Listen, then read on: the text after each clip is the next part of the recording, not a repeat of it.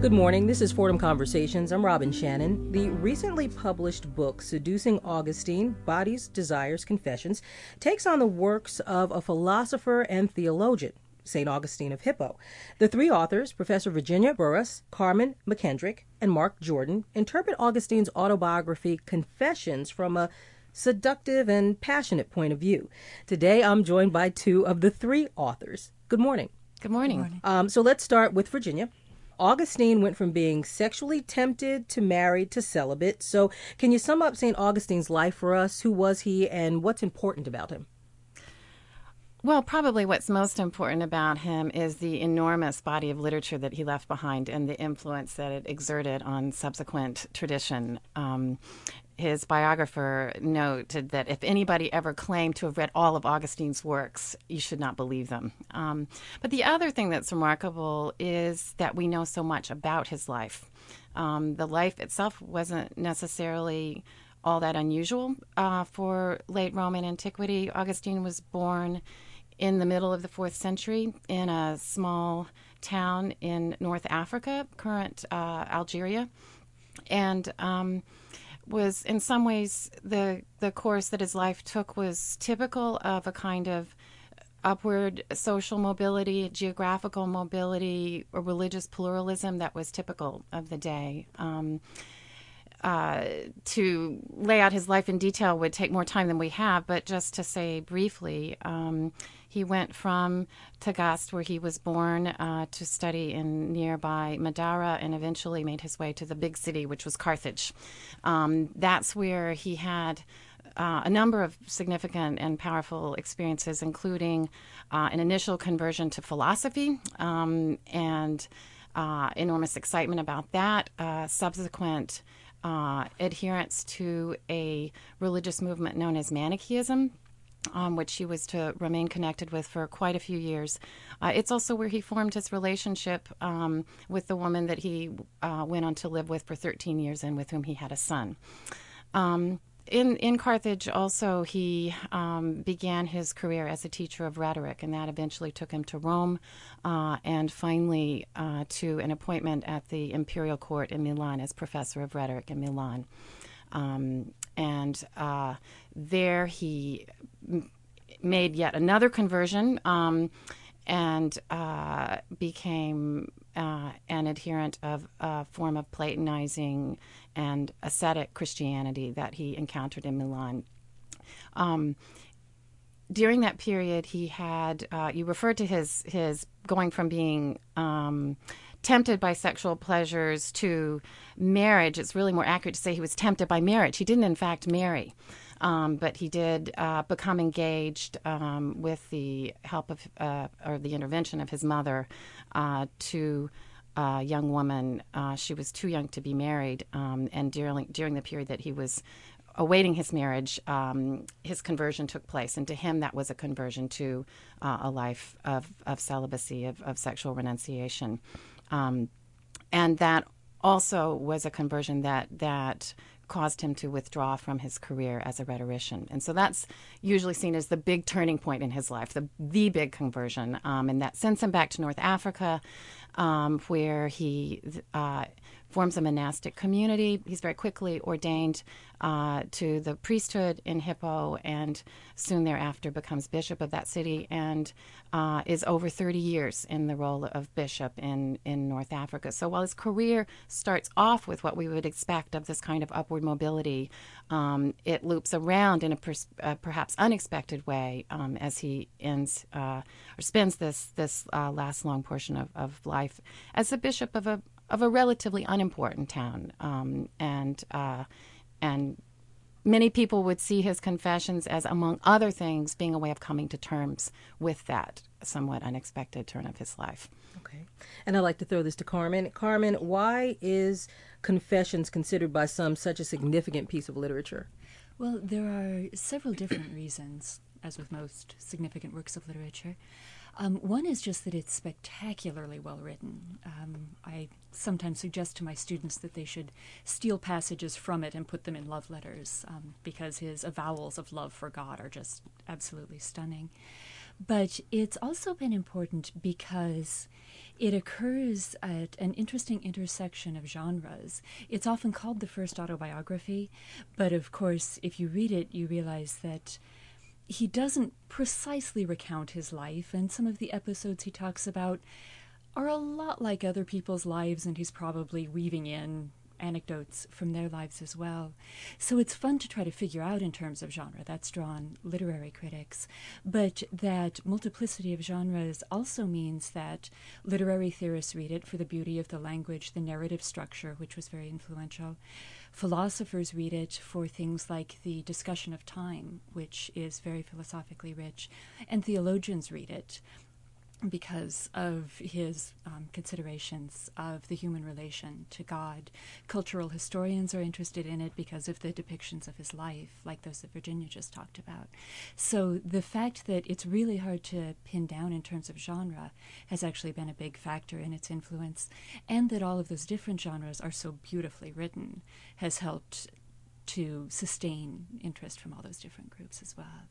And Virginia, how did you three professors get together to write Seducing Augustine, and how did you come up with looking at it from as an erotic point of view? Well, I mean, in some ways, Carmen and Mark and I had been in conversation through our scholarship for quite a long time around a shared obsession, really, with, on the one hand, Christian traditions, and on the other hand, eroticism. And so you guys knew each other before? We knew each other through, again, through each other's work. First and foremost, but there was a conference, probably about 5 years ago at Drew University, where I teach, where we all three were present, and that's the first time we got into conversation, and much of our conversation there was around engaging these questions of desire and Augustine's Confessions. And so much so that we were invited by someone else attending that conference to come to Berkeley. Daniel Boyarin invited us to come to Berkeley to give a series of talks on Augustine and desire. And that was so much fun, that we thought, we really should do this. We should make a book out of this. And partly just the excitement was that we found ourselves reading the text in such similar ways, and yet ways that were so different from what we felt we were seeing in scholarship or in more popular readings of the Confessions elsewhere. So there was a kind of synergy, and also, frankly, by that point, really good friendship. Virginia, on your first encounter with Carmen, was it like, wow, I read your book? Like, how was your first meeting? Well, Carmen and I have known each other so long, it's almost hard to remember. But we, as academics do, we met at a conference. So, yeah, it is a matter. You meet someone, you've been very moved by their work, and you discover that there is a kind of spark of intellectual friendship, which, by the way, is something that Augustine would totally have understood. His own rich sense of intellectual friendship comes through very strongly in Confessions. And Carmen, did you have the same experience with Virginia when you first met? I did, actually. Hers was one of my favorite papers at that conference, and we started... Was it on Augustine? No, it wasn't. And we started corresponding by email pretty quickly thereafter. I didn't actually meet Mark until the Drew conference that Virginia mentioned. So that, too, was the beginning of a beautiful friendship. Yeah. And that was a paper on... That paper was really the kind of seed of this book, because it was a paper about reading Augustine's Confessions in terms of seduction. Okay, and unfortunately, Mark couldn't be here with us today, but he did send well wishes. This is Fordham Conversations. I'm Robin Shannon, discussing the book Seducing Augustine with authors and professors Virginia Burrus and Carmen McKendrick. So this is I'm going to throw this out to either of you two. In your book, you say St. Augustine has been accused of single-handedly ruining sex for the Western world. Now, how was this conclusion drawn? Who would like to start? This is Carmen McKendrick. We should probably emphasize that it wasn't our conclusion. Okay. We actually think he made sex more interesting and complicated. But it's a fairly popular one, so we thought that it was important to address it. And it's partly his own fault, both for the reason of doctrines that he develops and espouses, and because of the very style of his writing. The doctrine that's probably most important in that regard is original sin. And original sin is based on the story of the temptation by the snake in Eden. And a lot of people interpret the idea of original sin as sexual. But for Augustine, it's fairly clear, one always has to be careful, that the first sin is disobedience. It's not that the people realize they're naked that makes them sinful, but that they have gone against the will of God. But the interpretation of original sin as sexual and Augustine's emphasis on original sin have come together to make people interpret him as anti-sexual. The other factor, which is more his own fault, is that his writing is full of tensions. That's one of the things that made it so interesting to us. There's always a pull in different directions. And one of the most important pulls is between celebrating the beauty of the world that God has created, and on the other hand, not being so seduced by that world that you forget about the creator of it. And it's very hard to read tensions. It's hard to read paradoxes and hold them both in your mind and let it be pulled in different directions. So when people read him, very often they only read one side of that tension. They just draw their own conclusion. Right, or they draw half of his conclusion. And the easier, more obvious half is, oh, he thinks we mustn't give in to physical or worldly temptations. And would that be because he himself struggled with sexual temptation? That's probably one reason that he perceives it so strongly, because he clearly felt it passionately. Often when you read condemnations of sexual desire, you roll your eyes and think this person has never felt a sexual desire. That's easy. With Augustine, he so clearly had, and that certainly makes the reading stronger and probably his comments stronger. But I think that he sees that double pull as there for anyone, because he talks in Book 10 about other worldly temptations, even the temptation to possess things that are visually beautiful is a problem. And for Book 10 him. from Confessions by St. Yes. Augustine. And we have to note that you both pronounce it differently. So I'm not saying it wrong. It's just is pronounced differently. And Virginia, you pronounce it Augustine. And you pronounce it Augustine. Augustine. Okay, so we're not wrong either way. We're going to just go back and forth with this pronunciation. So let's discuss Augustine's youthful sexual transgressions. You mentioned this in your book, Seducing Augustine. In your interpretation, how was he affected by his youthful indiscretions? This is Virginia. It's interesting how often people come away from the Confessions with the impression that Augustine was particularly promiscuous, particularly transgressive as a young man. When you go back to the Confessions and read it carefully, you realize that he never once actually reports on anything. What he does is gestures in a kind of general way towards the excessiveness of his own desires. In your book, I think you call it teasing. Teasing, that is something that we read actually as part of the seductive strategy of his work, is that there's a lot of provocation, teasing, sort of offering a glimpse of something but never really showing it fully. And that's part of what really draws the reader in. But what's interesting is it also often misleads the reader into imagining things that Augustine never says. Frequently, my students will write vividly of his sexual encounters in their papers. And I say, where? Right. So it opens up a space for the reader's fantasy to kind of fill in the gaps.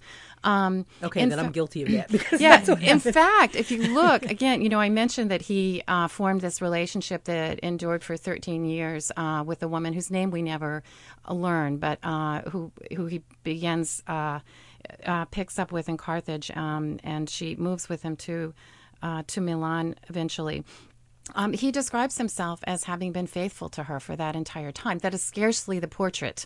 In antiquity, certainly men were not considered to need to be restricted to one sexual partner. They didn't have to be monogamous. Not at all. And he quite explicitly describes himself as in a monogamous relationship. It didn't happen to be one that was legally a marriage, which was in that period often the case, especially if there was a difference in social class, that people might partner without being married, and it was often acceptable at that time.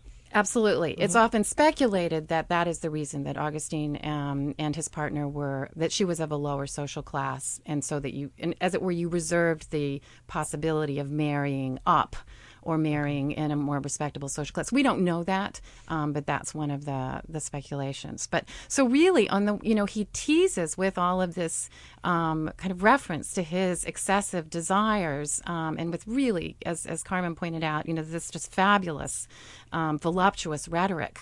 But when you read the text carefully, we see a man who, if anything, was unusually committed to one relationship. And when he writes about the ending of that relationship, which took place when he became engaged to be married, he writes of incredible pain of the separation. He compares it to an amputation and says that when he's really evoking here the Genesis 2 story where the woman is pulled out of the first man's side, right?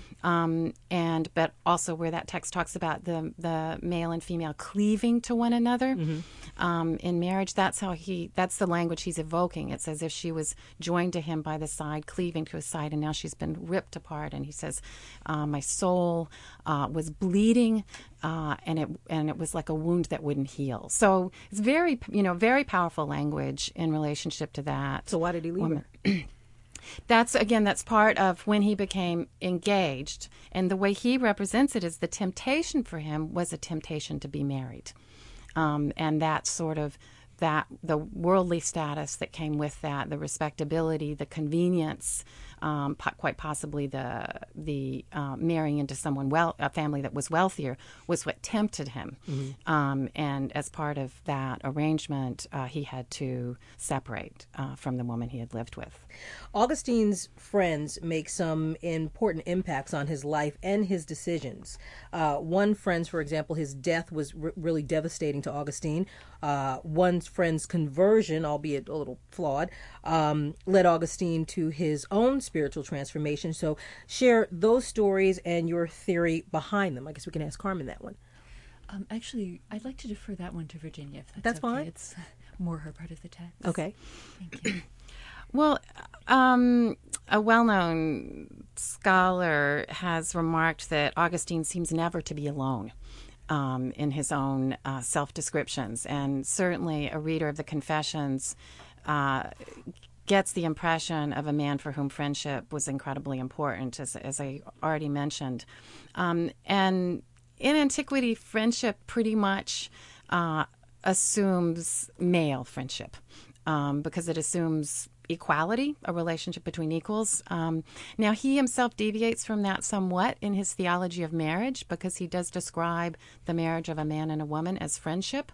But that's stranger than the notion, which is prevalent in the Confessions, that friendship is friendship between men. And so there's a very strong, what we might call homosociality, or a sort of sublimated homoeroticism that really pervades his descriptions of these friendships, and particularly the friend whose name, like his female partner, this friend, we never learn the name of this friend. This is another way in which the text is sometimes kind of elusive and teasing and seductive, is the most important relationships that he describes. The two most important relationships, the name of the person is withheld. Why do you think he does that?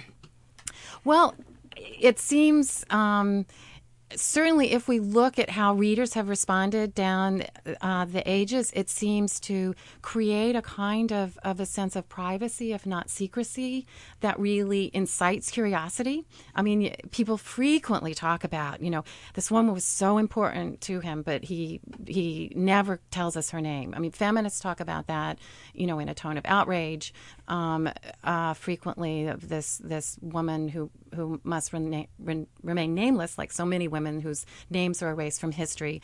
And that's a point well taken, yet we should also note that the same thing is true of this male friend, which is the of all of his male friendships, the one that is is depicted in the most intensely passionate terms. Because clearly they are two of the most important people in his life. Right. So I think that's why our reading emphasizes not so much the sense of an erasure of the female in the text, as this is part of what makes his text seductive, teasing.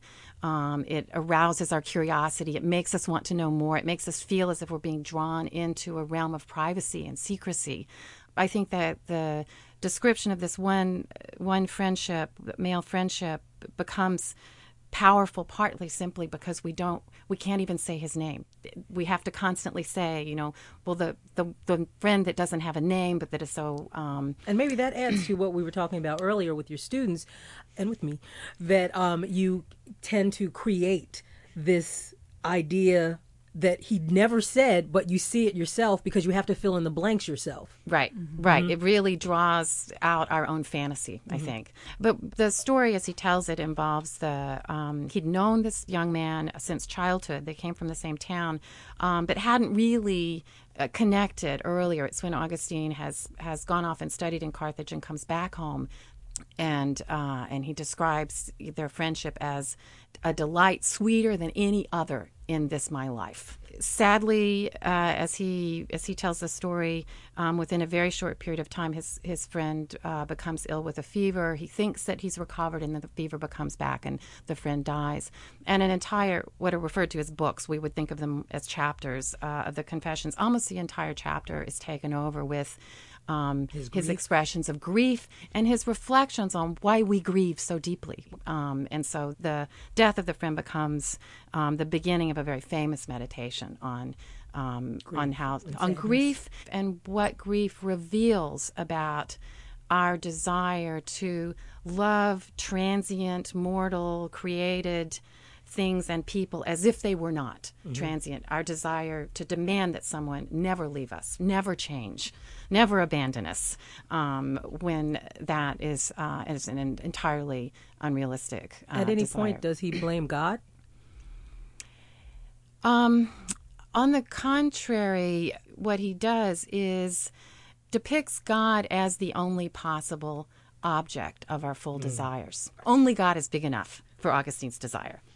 I'm Robin Shannon on 90.7 WFUV, speaking with the authors of Seducing Augustine, a collective interpretation of the Confessions of St. Augustine. Stay with us. More Fordham Conversations is ahead.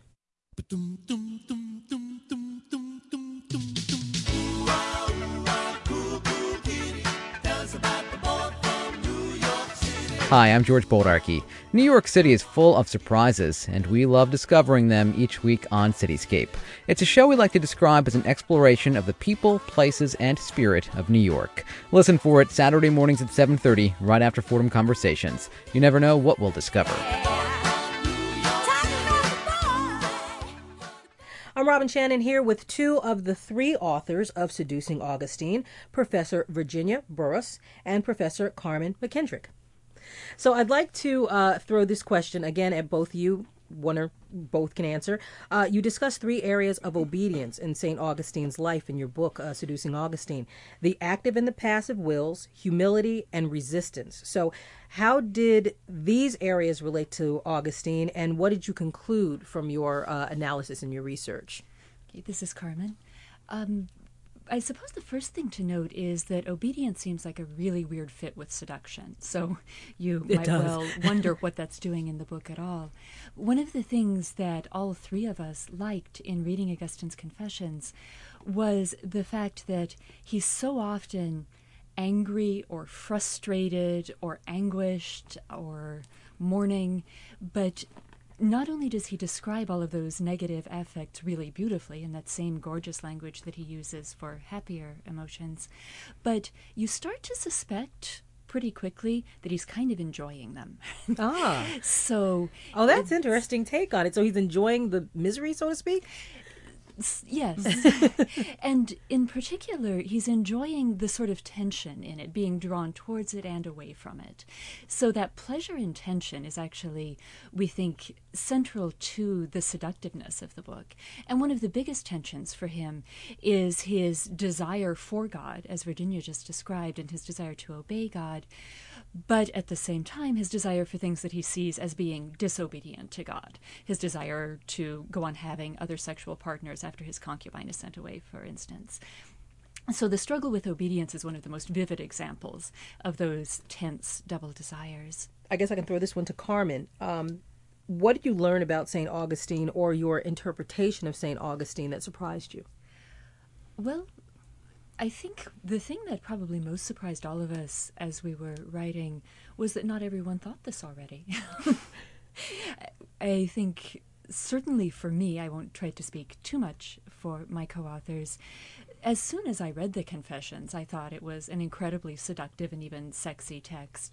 And yet a lot of people read it and actually find parts of it dull, or at least think that Augustine is anti-sensual in it. So the surprise was probably not so much in what we found there, but that it was actually something relatively novel to find. It was also a very pleasant surprise to find how well and easily we work together. Co-writing can be a misery, but I really think we all had a good time with this. What areas did you find that you three totally disagreed on or differed on? Were there any?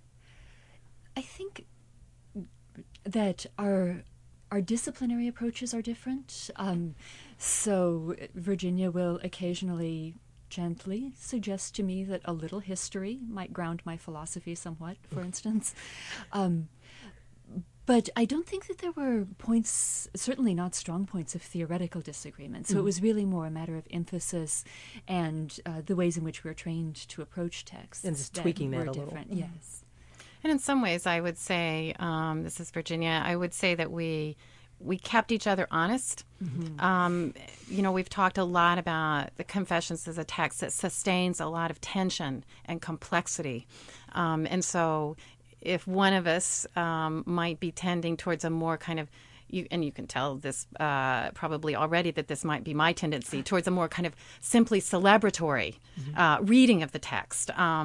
Another would kind of pull back with a reminder that that those tensions remain, and that there's a lot of ambivalence, of potential destructiveness or kind of loss that is kind of written into the text as well. So I think having the three of us working together enabled us in some way to do justice to the complexity of the text that simply would have been impossible with just one voice operating. And finally, this question again is for either of you. What would you like a reader of Seducing Augustine to come away with once they finish the book? Who would like to go first? This is Carmen. We want them to want to read the Confessions. To really want to read the Confessions, and maybe to go to the Confessions looking for something a little different than might otherwise have been the case. I think almost necessarily people tend to go to that book wanting the story of Augustine's life, some of which he gives us very straightforwardly and some of which he very much withholds from us to our lasting irritation. So maybe reading or going to the text, not so much for that story, although enjoying that as well, as for the ways in which the text is performed and these fascinating theoretical and narrative elements that emerge in it. I'd like to thank you both. Thank you. Thank you. My thanks to authors and professors Virginia Burrus, Carmen McKendrick, and Mark Jordan, who unfortunately had a prior engagement and couldn't be here today. Seducing Augustine, Bodies, Desires, Confessions is out now from Fordham Press. This has been Fordham Conversations on 90.7 WFUV. You can hear Fordham Conversations every Saturday at 7 a.m. You can also friend us on Facebook, follow us on Twitter, and catch up on past shows with our weekly podcast. Stay with us. George Bodarky and Cityscape are next on WFUV. For Fordham Conversations, I'm Robin Shannon. I dreamed I saw St. Augustine